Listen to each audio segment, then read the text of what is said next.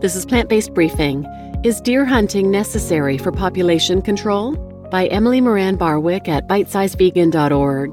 And I'm your host, Marian Erickson, and this is the curated content plant-based podcast where I research and get permission to narrate a variety of articles on plant-based and vegan topics in about 10 minutes or less every weekday.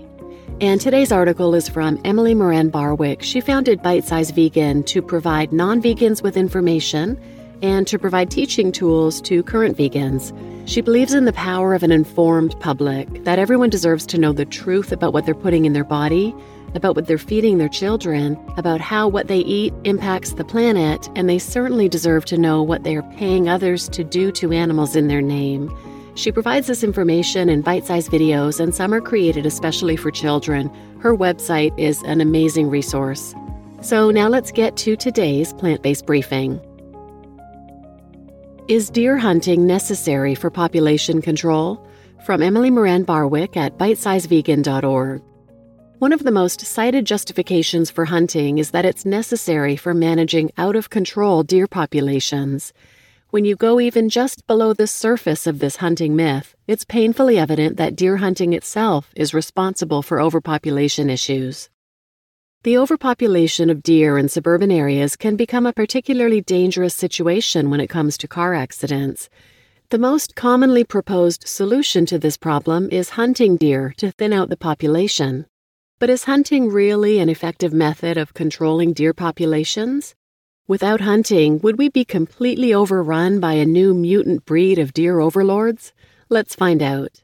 This video post is going to be the first in a series addressing common myths about hunting.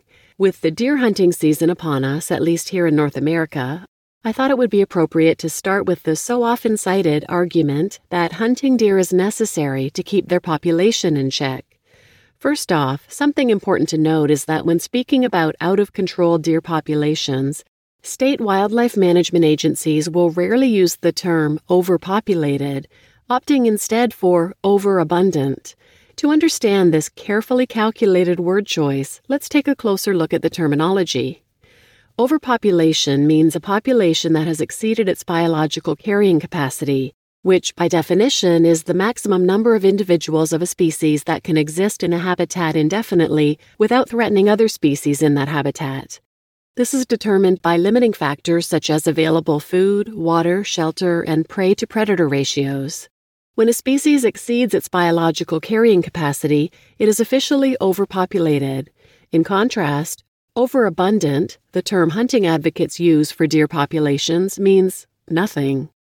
It's not a scientific term and it has no fixed definition.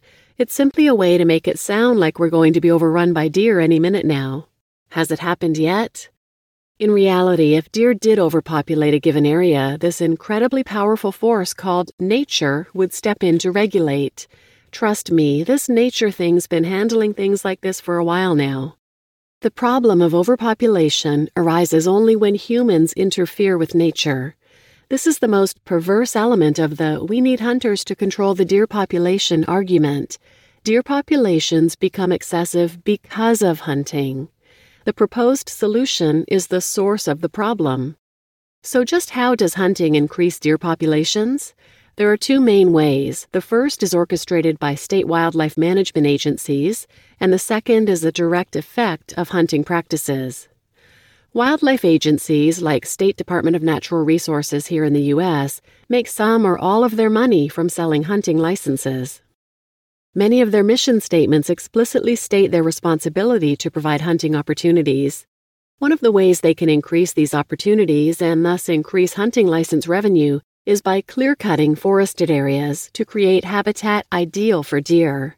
The Virginia Department of Game and Inland Fisheries, for example, recommends clearing multiple areas, each 1 to 3 acres in size, a practice which not only significantly boosts deer populations, but is also environmentally damaging. Ned Cavaney, a Department of Natural Resources state forester in Michigan, stated in the Northwoods Call newspaper, quote, "We manipulate forest habitat to produce amazingly unnatural deer numbers, up to 2 million of the critters some years.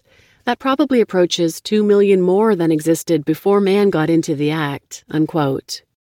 You'd think a Department of Natural Resources would be concerned with preserving and protecting natural resources, right? What a preposterous thing to think. Well, to these agencies, deer are seen as a resource, not as animals deserving protection and definitely not as sentient beings. They are financial resources to be exploited for the sole purpose of being killed for a sport at a profit. Even the terminology used equates these sentient creatures with plants and views them as pure statistics. The Wisconsin Department of Natural Resources states in their annual report, quote, "We rank first in the country for the highest single-year deer harvest on record and are number one for deer harvest over the past decade. All of us work hard to keep it that way," unquote. Vegan activist Gary Yourofsky, in his own article on hunting, states, quote, "Everyone must understand that wildlife management is an illusory concept created around 100 years ago. There is no such thing as wildlife management. Humans cannot manage nature. The only managing humans should be doing is managing to stay out of the animal's space," unquote. Now moving on to the second source of artificially overabundant deer populations, the practices of hunters themselves. Conventional deer hunting is all about killing mature male deer or bucks with large antlers, leaving the female deers or does alone. A single buck can breed with multiple does, so while hunting reduces the number of male deer, it does not reduce the number of offspring.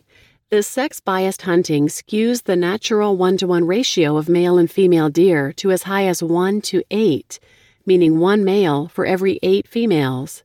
Let's say that an area has 500 deer and each doe produces an average of 1.4 fawns, as 67% of mature does have twins. In a natural 1-to-1 ratio, this would yield 350 new fawns. Now take that same 500 deer herd at the hunting-induced 1-to-8 ratio, and you now have 622 new fawns, almost 300 more than the 1-to-1 herd produced. Simply put, hunting creates more deer. I'd be remiss if I didn't reiterate what I said in my video post. What would happen if the world went vegan tomorrow?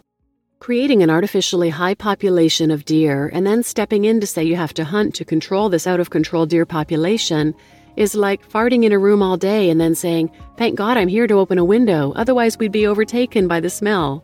In both cases, if humans hadn't stunk it up in the first place, there'd be no problem to resolve. You just listened to Is Deer Hunting Necessary for Population Control? From Emily Moran Barwick at bitesizevegan.org, and I'm your host, Marian Erickson. And as always, I put a link to the original post in the show notes, and there are some interesting comments on her post if you want to follow that link and check them out. There were some good points made. For example, hunters' preferences for removing dominant males from local ecosystems results in a declining gene pool. And it's exactly the opposite from hunting practices of actual predatory species. Most of the true predators take out the sick and the young and the slowest. There were also points made about population control, and if hunters and state management agencies were serious about population control, hunting season would be in midwinter with pregnant does as the preferred target, and then a secondary season in the early spring or summer where fawns are the target. So lots of considerations with these bizarre arguments that hunters are doing everyone a favor. And one commenter was confused about the part of the selective harvesting of bucks resulting in more deer being born. So I looked into it a bit more, looked at the sources that Emily cites. She cites all her sources in her posts. When winter arrives and food supplies in much of the country become scarce, every year a certain percentage of deer will die off. It's nature's way of weeding out the weaker animals and maintaining a sustainable population.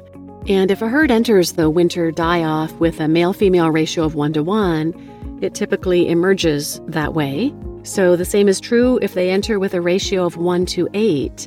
They come out with so many more females than males, and those females give birth, and it just continues to grow. So maintaining a natural male-to-female deer ratio is critical to maintaining a healthy deer population. And if people want to keep deer off their lawns and out of their streets, they can landscape with plants that deer don't like and design suburban developments with more trees and less lawns.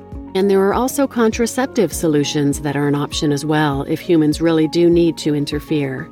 So please share this episode with anyone who might benefit, and thanks for listening.